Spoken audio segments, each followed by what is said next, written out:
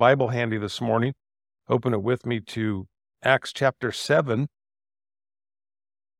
In Acts chapter 7, the continuation from a couple weeks ago as we started looking at the life of Stephen. Started off as a waiter, and then he became a deacon, and now he becomes a theologian here in chapter 7. It's an exciting chapter. We're in our series I titled Before You Go, because I shared with you each and every week that the emphasis of the book of Acts isn't so much on the acts of the apostles or disciples or deacons, as in Stephen's case here, but the focus is on the person of the Holy Spirit and what the Holy Spirit not only was doing then, but what the Holy Spirit continues to do today. And the book of Acts is just a historical account of things that occurred. When we look at 100 years from the time of Christ's ascension back into heaven, but that work continues today. History is still being written. It's being written today. There's opportunity every time we come together for the Holy Spirit to manifest himself in our midst, for the gifts to be utilized, for lives to be changed. There's people that come into the kingdom of heaven, and for all of us to walk in obedience to the Word of God. What a blessing that is for us as we draw close to the Lord, and I pray that we do that today. We're going to look at, as an overview of Acts, we'll spend a couple weeks in this chapter here, in verses 1 through 51, and then really focus on Stephen's death at the end. That we'll look at that next week. But I titled it really being a two-part message. I titled it this morning, A Sermon to Die For. And you think about it, here's Stephen, stands up in the midst of the Sanhedrin, the religious leaders of the Jews, and he preaches one sermon, and then he gets killed. One sermon. But man, what a sermon it is, because it's the longest sermon recorded for us in the book of Acts. So there's a lot that we can glean from it. And there's a lot that I really pray that the Holy Spirit would minister to you and me today with regard to the power of God's word. Paul, in the book of Corinthians, he says that he didn't come with eloquence or persuasive words of men, but he came in power and demonstration of the Holy Spirit. And I read that, and some of you probably hold the same belief, as I think that Paul, when he penned the letter to the church at Corinth there, he was referencing a time in his own life. My wife and I just had the opportunity to go to Greece, and we were there on Mars Hill, and it was really an exciting opportunity to stand there where the Apostle Paul would have stood there and taught in the sermon there.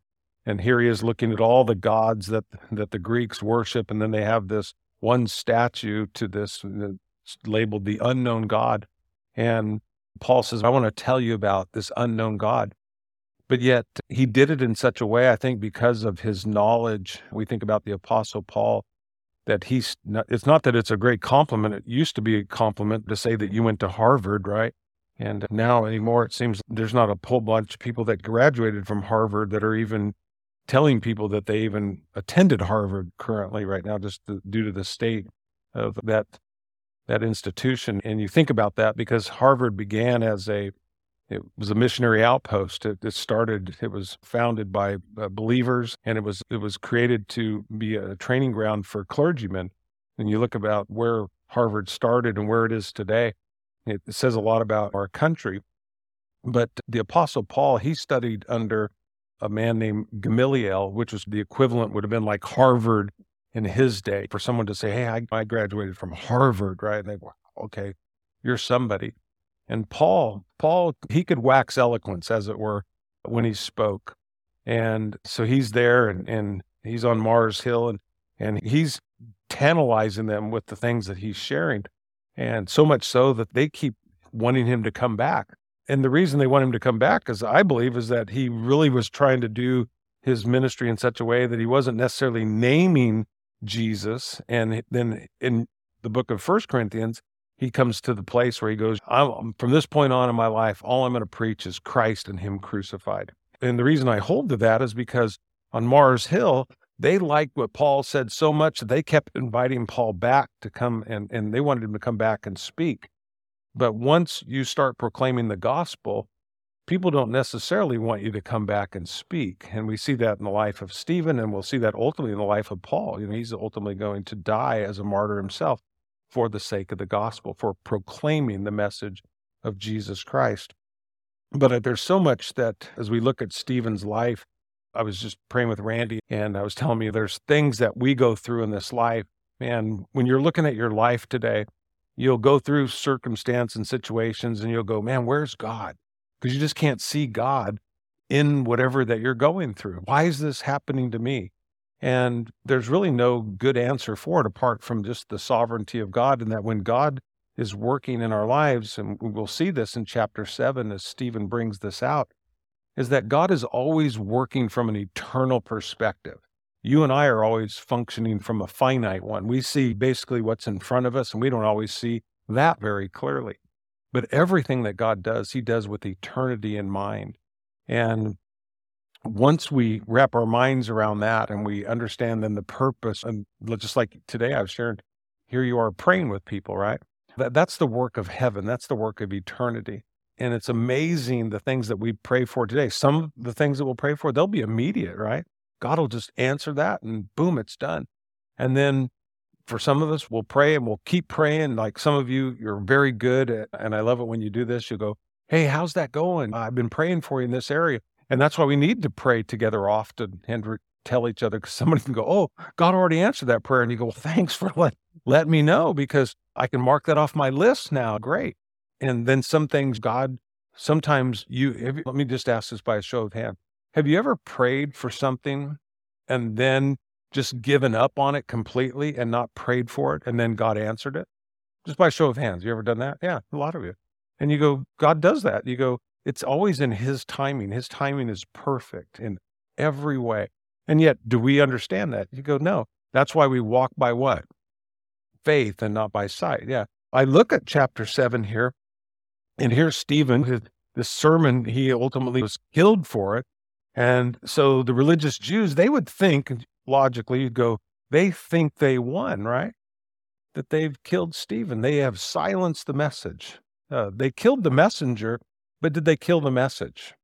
No, they didn't kill the message at all. And Stephen's blood, you might say then, became the fertilizer. And I love this thought.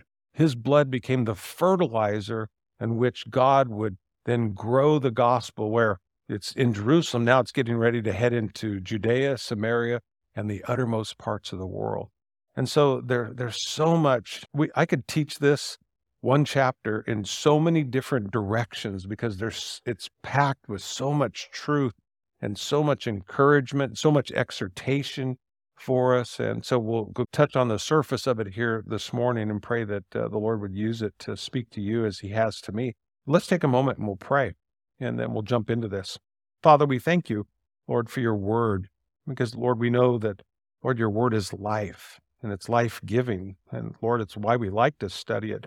There's sometimes we will read it and we don't really think about the power of it. We don't think about it being life-giving. But in some ways, it's just like eating food. We don't necessarily look at everything that we eat and understand completely the nutrient value or how it breaks down in our body, and our body uses it and creates energy so that we can function and we can live. We don't even necessarily remember what we ate 2 days ago. And we know that the enemy of our soul will try to distract us from feeding on the word of God. As Jesus, you said that man can't live by bread alone, but on every word that proceeds out of the mouth of God. But that today we just be reminded that your word is food. It's food for our soul. And Lord, as we just feed on it, and Lord, chew on it, meditate upon it, Lord, it provides all that you have for us. And Lord, we pray as we open up your word and we study it together, that you would encourage us, that you'd strengthen us, that you would empower us, and Lord, and like Stephen, that you would use us, Lord, in the lives of other people. We know we're here for a purpose. It's not just to take up space. God, you chose us in Christ Jesus. Lord, we're born again by your Spirit. Your Spirit lives within us. We work around people. We live around people. We make contact with people. And so, Lord, help us to live like the people of God that you desire us to be. And Lord, as we do, may we just experience your presence in such a fresh way. That's what I love about Christmas, to think that, Lord, you came to earth and we could behold you. We got to, in a sense, touch God personally, that you are, as we'll sing and celebrate at Christmas, you are our Emmanuel, God with us. And Lord, thank you for this understanding as we study through the book of Acts, that, Lord, you're with us, that when the Holy Spirit was given on the day of Pentecost, God, you're in us, you're with us, you come upon us, and may we be sensitive to you. Lord, may we be, during this Christmas season especially, aware, Lord, of your presence in our life, in this world. Use us for your glory, God, we pray. In Jesus' name, amen. It reminds me of a quote I read this week, and it really, I've shared it a few times because this was so excited me. It was like, the context of it was, you're in heaven and you're there with Moses, and you get to meet Moses for the first time. And the person said to Moses, Moses, tell me about when you took your staff and you parted the Red Sea, and how you would just sit there and think about in heaven, and you're going to be around all the heroes of faith that we read about in the book of Hebrews, right? And then you're there with Moses, and Moses tells you all about his staff and how he trusted God, and he points it towards the Red Sea, and the Red Sea parts, and the children of Israel cross over on dry land, and then it closes up and swallows up all the Egyptian, army. And he tells you all about that, and you're all excited. And you go, man, thank you, Moses. And you start to walk away. And Moses stops you and goes, hey, I got a question for you. And with that same kind of glee that you had when you were asking him about the staff, he looks at you and he goes, tell me, what was it like to have the Holy Spirit living within you? And I was like, man, it gave me chills. I was like, think about that. And you go, and then I thought, wow, isn't that, it's so sad in some respects, how we can go through life and not even be aware that God is with us, that God is in us every step of the way. There's nothing, like I said, when we celebrate communion and we go, take that bread and that cup, and you go, he is in you and he is with you everywhere that you go. And to know that and to enjoy that, even in the midst of heartache and hurt and all the things that go on in this life, to know that God is with you. And I think that's the thing that just keeps jumping off the page as I go through the book of Acts, is that reminder. This is about the work of the Holy Spirit in you and what the Holy Spirit will accomplish if, like I said, we pray always, God, forgive me my sin, but I become more aware that my greatest sins and your greatest sins aren't the sins of commission. They're not the things that you set out to do. I believe that the greater sins that we commit are the sins of omission, the things that we failed to do, the things that we had an opportunity to do, but we weren't even aware of it. We just get so busy about ourselves, or in this world today, we become victims, right? It's always us, and our whole focus is me, and as opposed to why not me, that God could be magnified, that God could be glorified in our lives. And I've loved studying this. And like I said, not only has it been great encouragement, but it's also been a great conviction in my own life. And so you're not alone as you study through this, to learn how to cultivate that relationship with the Holy Spirit and to appreciate it and to enjoy it and to be sensitive, as the Bible says, and do not grieve the Holy Spirit whom you have from God. He's yearning for us, and he's yearning to do things in and through us. And that's one of the things I love about Christmas time. How many have been shopping already? You've been to the grocery store, or you've been just out where you deal with a teller, cash salesperson, and you hear more and more now, it's what they have, happy holidays, right? Happy holidays. And I just encourage you, what I try to do in those moments, I go, you know what it is? I go, what makes it happy? I go, is that we can also have a Merry Christmas because of Christ. Because really, what is Christmas about? It's about Christ. It's about Christ being born into this world. Pastor Mike Cosper, he taught a message a couple of Wednesdays ago, men's Bible study in the morning. That's actually open to anybody. And he talked about that, the fact that we have this relationship with this God who broke through time, right? That AD, we think of after the death of Christ, and BC, the period before Christ, BC and AD were separated by what? The birth of Jesus Christ, that God himself came into this world and was born amongst us, and again, lived with us and revealed himself to us and showed us God and gave us an opportunity to not only to be saved, but to have a relationship with him that will last for eternity and something to be treasured. And so when I look at Stephen, and like I said, Stephen started off what we read. He was a waiter, right? He was waiting on tables, and he ends up getting chosen because of his faithfulness of being a waiter. He gets chosen to be a deacon, right? Because of the situation with the Hellenistic Jews, the widows that weren't being cared for. And then now, like I said, we see him as a theologian here in chapter 7. And so Stephen's just a guy just like all of us here, but God uses him in a very profound way. And so that interests me to go, when you look at anything you like, whether if you like sports or if you're into the arts and you're into music, when you study how a person plays the guitar, they play the piano, or someone shoots a basketball or whatever they might do, we all find somebody in those fields and we will look and, hey, how can this person be either a mentor or a model to me? And so Stephen, in many ways, is a tremendous model for us. And I look back to chapter 6 and in verse 5, and it says, everyone liked this idea, and they chose the following: Stephen, a man full of faith in the Holy Spirit. So we look at Stephen when he was chosen to be a deacon. They looked at his life. So when we look at his life, they go, what did they see? They see a man that was full of faith. So I ask you today, then, the Bible says that faith comes by what? Hearing, and hearing comes by what? The Word of God. Yeah. We can grow in faith just like Stephen. How do you do it? Part of what you're doing today, that we're in church, we're in fellowship, we open up the Bible, we read it, we study it, we learn, and we grow. And it says, and of the Holy Spirit. And like I said, how do we get the Holy Spirit? Jesus answers the question. The Father gives the Holy Spirit to who? To all who ask. Who's going to ask? It's a person who's born again of the Spirit of God, a person who wants to be in relationship with God, wants to walk in God's ways, because you realize you can't do it on your own. And so we pray for the Holy Spirit, and God gives us that. So here's Stephen, a man full of faith in the Holy Spirit. Verse 8 goes on in chapter 6. It says, Stephen, a man full of God's grace and power. That's really an important thought when you think about that. He had tremendous grace, but he also had power.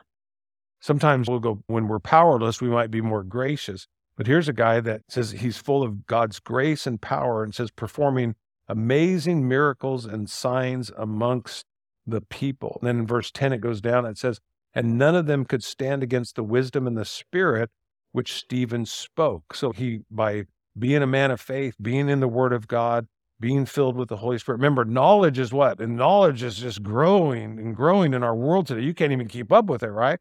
But wisdom doesn't come from the world. The Bible says wisdom comes from where? Comes from God, right? Knowledge, you might say, is the accumulation of fact. Wisdom is the application of it. Really doesn't do any good. It's in a car. You can put the biggest motor in it. I don't know if you've ever seen this before. When I was in high school, I had a friend that his dad was a mechanic, and they built this car, put this big old motor in it. And then we took it out, and he was going to see how fast it would go, and he blew it up. And we didn't know what in the heck happened. Well, his dad said, I told you, you had to change the rear end. We're thinking, what does the rear end have to do with how fast the car goes? And you go, because it has the ability to take the power that's in the engine and transfer it to the wheels to make them turn. And when they don't sync up, you go, it doesn't matter how much, motor that you have. And it's so true. And you think about that, we can gain all kinds of knowledge, and we think knowledge is power. You heard that in the world, knowledge is power. But man, if you don't know how to apply it, what good is all that knowledge? And God says he gives wisdom to his children. He gives wisdom to us just simply by asking. Doesn't take away the studying at all. We do study. But the application, God is going to go, here, this is when, and here's how I want you to do it.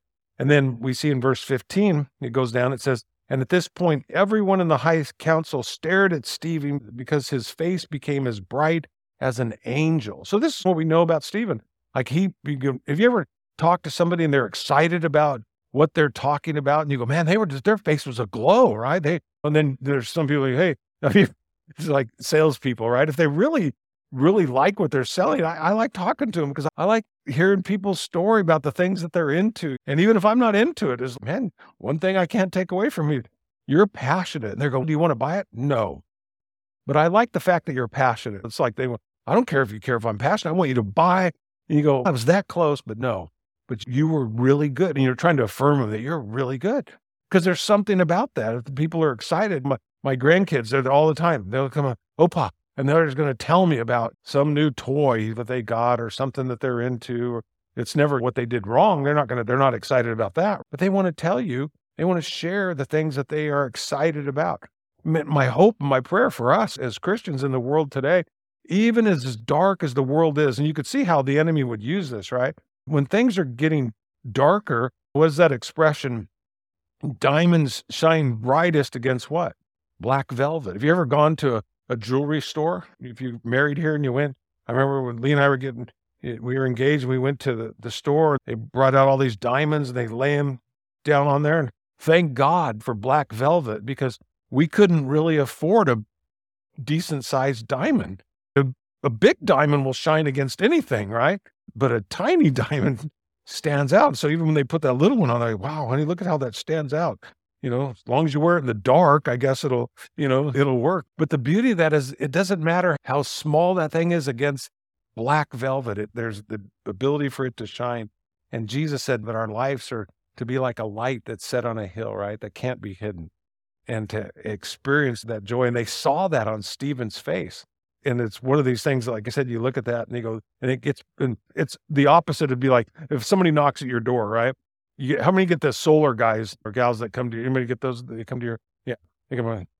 If they knock on your door and they go, usually when you open up the door, it's almost like they go, hey, because they're trying to project themselves as what? Energetic, and you need solar. But I mean, what if they just came up and they go, hi, solar guy? You might listen just because you go, it's pathetic. But no, you'd probably be really turned off by it. But the same thing can be like with the gospel. It's, hey, you should share the gospel with that person. Like somebody's telling you, oh, I don't want to. I don't want. But to have this experience where you have come to understand and know the knowledge, of God's forgiveness, you go, wow, how profound and how powerful that is. And again, as Jesus said, those that have been forgiven much, what? They love much.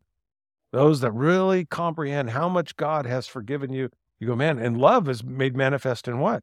In wanting people to hear the gospel, because heaven and hell are real places. And we're going to spend eternity in one of those two places. And to think that heaven is a free gift to all who would receive it. And then we're here as an ambassador of Christ. And so as we get into chapter 7 there, I'm just reminded of Stephen, out of the abundance of the heart, the mouth speaks. You look at chapter 7 and man, here's a guy that is just full of God in his life. And this is an opportunity for him to let it out. And in spite of all the good that we read here just regarding Stephen, the religious leaders, they sought to what? To discredit him. They sought to silence him. And so they basically paid people to lie about him. That's not something that's uncommon in our world today. In Acts 6:14, it says, we have heard him say that this Jesus of Nazareth will destroy the temple and change the customs Moses handed down to us. Man, those are not things that Stephen said. They're lies. I like what Charles Spurgeon wrote. He said, the word of God is like a lion. You don't have to defend a lion. All you have to do is let the lion loose and the lion will defend itself. And that's what Stephen does. This is one of the things that you know about someone who's filled with the Holy Spirit, because if you're filled with the Holy Spirit, you don't have to defend yourself. God will do that. But as soon as something happens, Stephen could have stood right up and said, hey, you guys are lying. You guys are, and then gone on the attack. You guys did this. You did this to Jesus, right? He could have said that because Caiaphas, probably the high priest at that time, the same person who stands over the trial of Jesus' crucifixion. And all of a sudden, Stephen says, and you crucified. Remember what Peter said in Acts chapter 2. You guys, but does he do that? You go, no. He doesn't defend himself. He doesn't go on the attack. What he does is he lets the word of God speak for itself. And that's one of the things I want to just encourage you today. You might be going, Pastor Mike, I'm not an eloquent speaker. You don't have to be. If you just know your Bible. Matter of fact, if you read chapter 7, Stephen isn't even quoting like the Apostle Paul will give you the verse, basically, what he's quoting, the Psalms or something in the Old Testament there. Stephen, how he starts Acts chapter 7, when they ask him this, and you look in verse 1, it says, then the high priest asked Stephen, are these accusations true?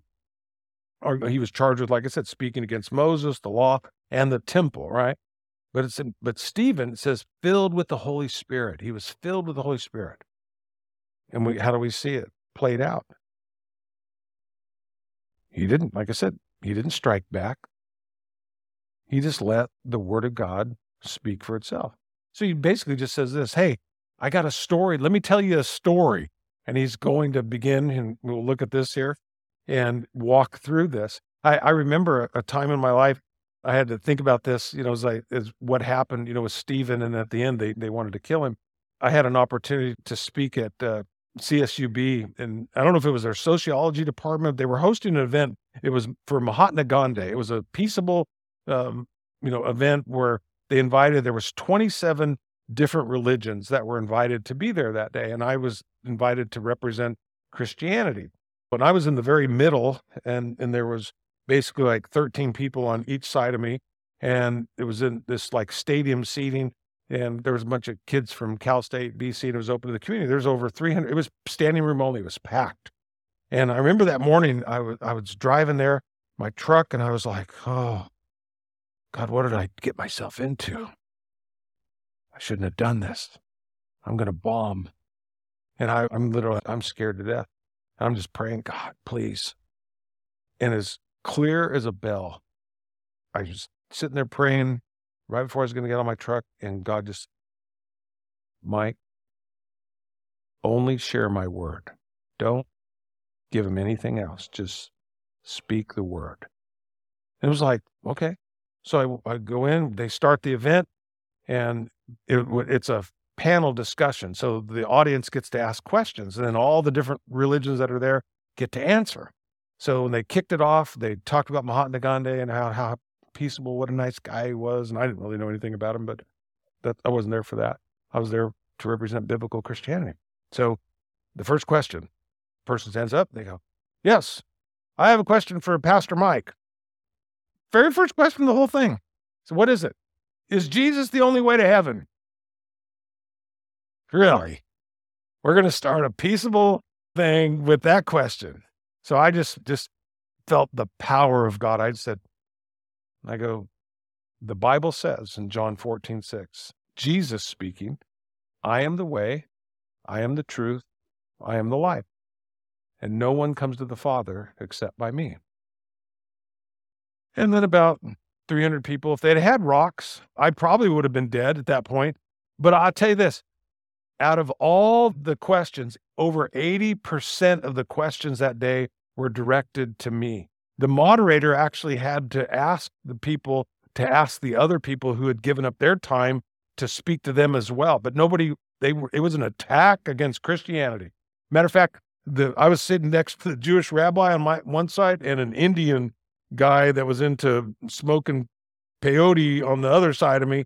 And he said something. And so I started to look up something in the Bible, and I'm looking at it. And then all of a sudden the moderator says, Pastor Mike, would you like to answer that question? I didn't even hear a question.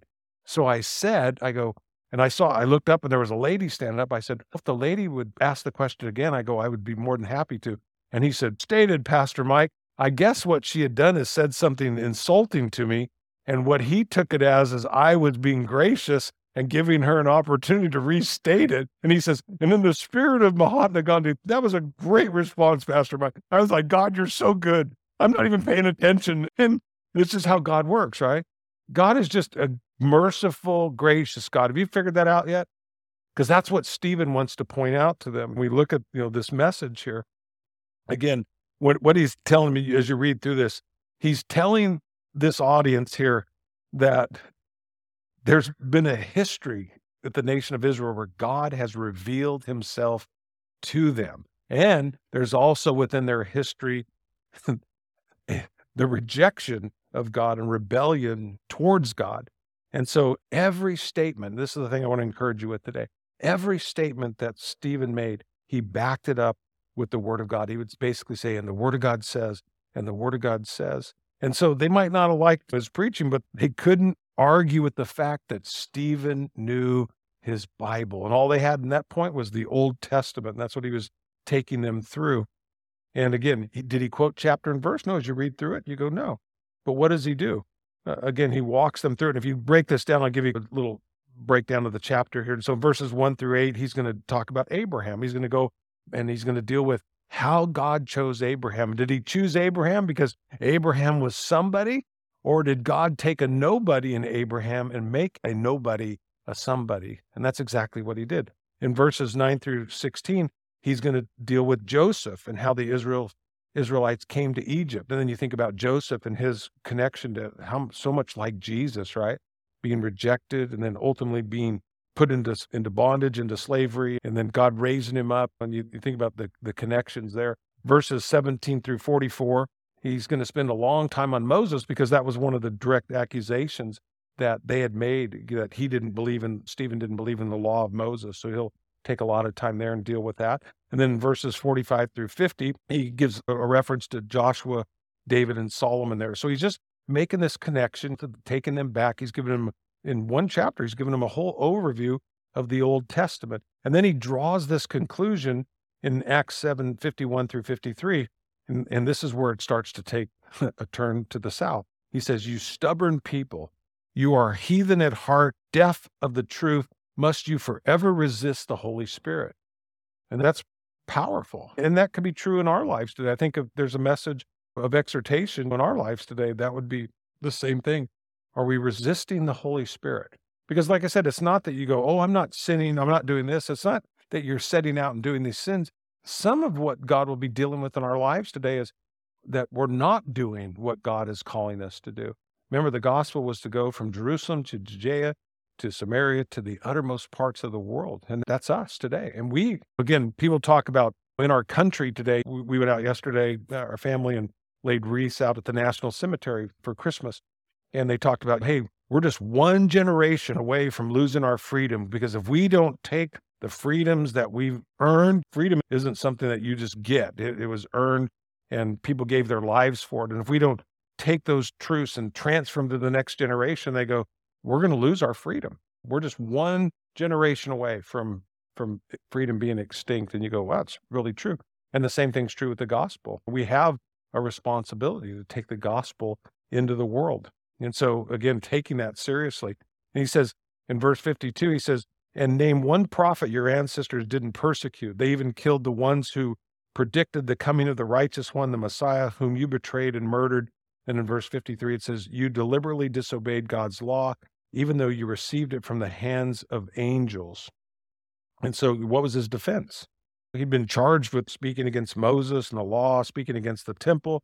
And his defense is just that history proves the very opposite. And I think that it's so important that as we look at this, you go, he didn't take it personally. He didn't make it a personal attack. He's going, this is what the word of God says. And then he challenged them with that. He says, "Must you forever resist the Holy Spirit?" Because God had been working for Israel again and again. We see repeated acts of mercy and patience and long suffering throughout Israel's history. And yet they hardened their hearts, they stiffened their necks, and they stopped their ears to the work of God. And so when we read this chapter, like I said, I hope that it encourages you, that you recognize God's grace that was evident in Abraham's life. Here he is in Mesopotamia, right? He's a moon worshiper, and that God comes to him, that God chose him. It wasn't because he had everything going right in his life. It's God chose him. And then you think of Moses. Moses is doing great. And you look in Acts as a chapter where it tells us, when you think about the age of Moses, at 40 years of age, he kills an Egyptian. He ends up in Midian out on the backside of the desert, right? And here he is thinking, man, God's abandoned me, right? For 40 years of his life. And then God speaks to him and he tells him to go to Egypt and to communicate with Pharaoh and to tell him to let my people go. And you go, and it's God's choosing through his grace and through his mercy. Again, what do we see? Great passage of scripture. It reminds me of Exodus 34, 6 and 7, that God is slow to anger, that he's abounding in steadfast love and forgiveness and inequity and transgression and sin. That we serve a forgiving God. God's very patient with us. Have you found that to be true in your own life? He is very patient. But there's a reminder, and this is the exhortation of this chapter, and I hope that we'd all take it to heart. There comes a point in time, and nobody knows it. You could say when you die, that's really the end. There's no purgatory. There's no second chance after death. But to think about this exhortation, that there is an end at some point where God, as Romans chapter 1, so well states, that God gave them over to a reprobate mind, right? There's a point when God is speaking to us, and he's speaking to us, and he's speaking to us, and we harden our heart, we won't listen, we can become we would never say that about ourselves, we can become just like the Sanhedrin here, these religious leaders, and blocking out the things that God is telling us to do. And I would just encourage you today, if there's something that God is telling you to do it. He's just demonstrating that he's patient, that he's merciful, and that he's kind, he's long-suffering. But there is a timeline on that, and nobody knows that exact moment in time but God. But he definitely warns us and exhorts us of that. And again, and as verse 42, if you look down there in chapter 7, he says, then they turned away from them and they abandoned them to serve the stars of heaven as their gods. Remember when Moses went up on the Mount Sinai, and he's getting the 10 Commandments, and the children of Israel are down in camp, right? And they fashion a golden calf, right? And again, you think about it, you go, gosh, what were they doing? It just demonstrates God was merciful in this moment in their life. But there is a moment in time where God will stop. And we know there where Moses came down from Mount Sinai, and the law was given that day, what did it say that happened? 3,000 souls perished that day, right? And you go, it's serious business with God. His desire, as Peter writes, he's not willing that any would perish, but that all would come to repentance. But people are. They're going to perish because they've rejected God. They've rejected so great of God's plan of salvation. They've rejected him. They have, what is blasphemy? We think, what is the sin that will send a person to hell? Is blasphemy of what? He says blasphemy of the Holy Spirit, right? To reject the Holy Spirit in our life, to reject the work of the Holy Spirit. And you go, boy, it's something for all of us to take notice of, to sit up and thank God for his amazing grace. Because no matter if God's exhorting us today or encouraging us today, either way, it's all about grace. Because if God exhorts you today and he's going, hey, Mike, you're not right. You're not right in this area. Is that an act of judgment or is that an act of grace? That'd be grace, right? Because he's telling me because he wants me to what? To repent. So much of what we hear in churches today, it's warm and fuzzy, and it's all what we want to hear, but it's not what we need to hear. What we need to hear is the truth. And Stephen stood up and he told the people the truth. Did it get him killed? And you go, yes. But what does God's word say? To be absent from the body is what? Present with the Lord. There's a special reward in heaven. You think of the crowns that you would get, the martyr's crown. Jesus, you think of Stephen, you think of Paul, the apostles, all but John received the martyr's crown in heaven. You go, not a bad thing in that regard. And so what he does, Stephen, through this, as we will walk through this, he talks about Israel's high points, you might say. He could have covered a lot of ground, but he talks about the choosing of Abraham. You can see that in verses 2 and 3 there. He says, in verse 7, he says, this was Stephen's reply, brothers and fathers, listen to me. He says, our glorious God appeared to our ancestor Abraham in Mesopotamia before he settled in Haran. God told him, leave your native land and your relatives and come into the land that I will show you. And then look at this in verse 4. And he says, so Abraham left the land of the Chaldeans and he lived in Haran until his father died. Did Abraham go where God told him to go? You go, no. He went about halfway. And then he sets up camp. Now my question is, did God reject him? And you go, no. It says he stayed there until his father died. And it says, and then God brought him here to the land where you now live. And so he makes it halfway to the promised land. He settles there in Haran. But God does what? And this is interesting in the text there. It says, and God brought him. God brought him. Somehow God moved him. Have you ever had God move you? Maybe when you didn't want to necessarily go, or maybe where you weren't where you were supposed to be, and God moves you. And he does that in his grace. He does that in his mercy. He does that in his love. And I love that in verse 4. It says, then God brought him here to the land where you now live. What is he showing us? That God's a choosing God, that God's a gracious God. And that of all the people on this planet, God chose Abraham to inherit the promised land. And God's patience, it began right there, giving Abraham a little bit of an extra push along the way to get him where he wanted to go. And then you can go on, and I want to end there today because, like I said, we're going to continue on through this. But I want you to read through this chapter because it's so encouraging. You think of Joseph there in verse 9. It says these patriarchs were jealous of their brother Joseph, and they sold him to be a slave in Egypt. So again, what do we have? Is the brothers, they're resisting the will of God. They were jealous that God was speaking to them through their brother Joseph, and they were even jealous to the point that they thought that God was going to someday use Joseph and honor him in such a way that he would be superior to his brothers, and they didn't want that to happen. And so again, in verse 9 there at the end of 9, and then in verse 10, it says, but God was with him. It says, and he rescued him from all of his troubles, and God gave him favor before Pharaoh, king of Egypt. God also gave Joseph unusual wisdom, so that Pharaoh appointed him governor over all of Egypt and put him in charge of the palace. So in other words, in and through this jealousy, God was patient, God was merciful, and he kept working. And he was working for what? Their deliverance. So ultimately, their brother ends up in Egypt, and then when there's a famine in Israel, where do they end up? In Egypt. And you go, it's amazing. I just want to encourage you with that today, because maybe you're going through a difficult thing, and you're just feeling, man, you know what? I don't understand the purpose and the plan of God. And you go, that's okay. You don't have to. We walk by faith and not by sight. We trust him that even if you're in a world of hurt there, that somehow God can use that. You go, man, I was minding my own business. I was just doing what God told me to do, and I ended up in prison of all the places. And you go, God, while you're in imprisonment there, you were able to exercise what? Wisdom. Where does wisdom come from? Comes from, right? And then to use that wisdom, and then God bless your life to the place that you rise to the second in power, right? And so much so that then when your family was in need, that now you're in a place where that you can go, amen. Did he have to make a choice? What were his brothers? You read the story, you go, what was his brothers? They were concerned that what?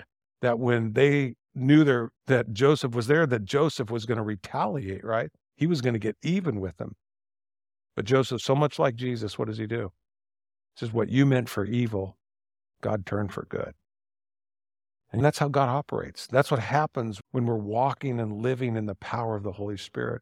It's not about retaliation. It's about seeing God glorified no matter what we're going through.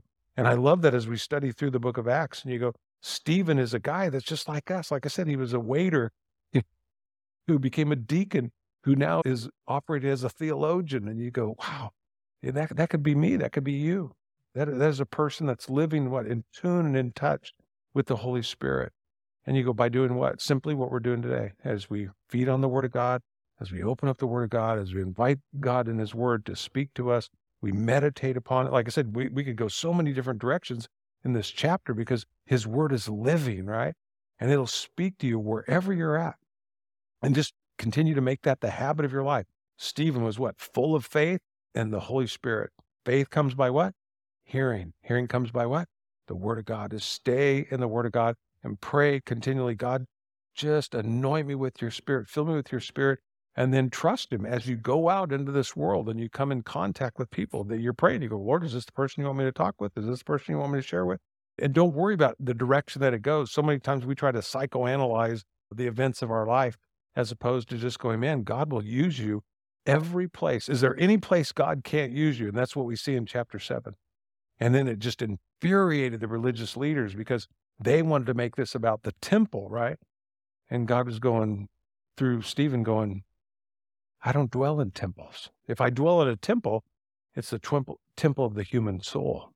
It's in the heart, and I'll be with you. And that's, again, we'll dig into it a little bit more next week, just wet the whistle for it. But I hope it's something that you enjoy getting into, and I know the Lord will use it tremendously as you do. Let's pray. Father, we thank you, Lord, for your word. We thank you for the privilege we get to open it and study it together. We pray that, Lord, as we do, that it would just continue to shape our lives and, Lord, grow us into the people that you want us to be. That, God, you would remind us always, Lord, of your patience and your mercy and your kindness, Lord. We see that at the cross. It should have been me. It should have been us that were crucified. But, Lord, you took our place. You gave us life instead. May we appreciate that this week. And, Lord, may that grace just overflow our lives when we come in contact with other people. It's easy to get frustrated with people and want our way. But, Lord, again, as we see in your word, that you, as God, you humbled yourself to the point of becoming a man, to the point of death upon a cross. Lord, you walked in humility upon this earth. Your joy was to do the will of the Father. And Father, I pray that our joy, Lord, would be to do your will as well. And so, Lord, fill us with your presence, fill us with your peace. Lord, help us to enjoy as we walk with you this week. God, help us to take advantage of this Christmas season, Lord. People are open. There's so many different messages out there, but to draw people back to the fact that, Lord, you are our Emmanuel, that you're with us. And God, that could be anybody who would open their heart to you. Even if today, if there's people here in this sanctuary that don't know Jesus, that maybe you're watching online, you'd say, Pastor Mike, I need Jesus. That's the beauty of Emmanuel. If you open your heart to him and you confess your need for him, confess that you're a sinner in need of a Savior, he'll come to you. He'll be with you. He'll be in you. And Father, I pray, Lord, if there's anybody today that needs you, they'd find you. We love you. We love this time of year. Thank you for loving us like you do. Thank you for coming to earth and saving us. Thank you for everything that Christmas opens up for us, Lord. May we grow in that knowledge of Jesus, Lord. We pray in your name. Amen.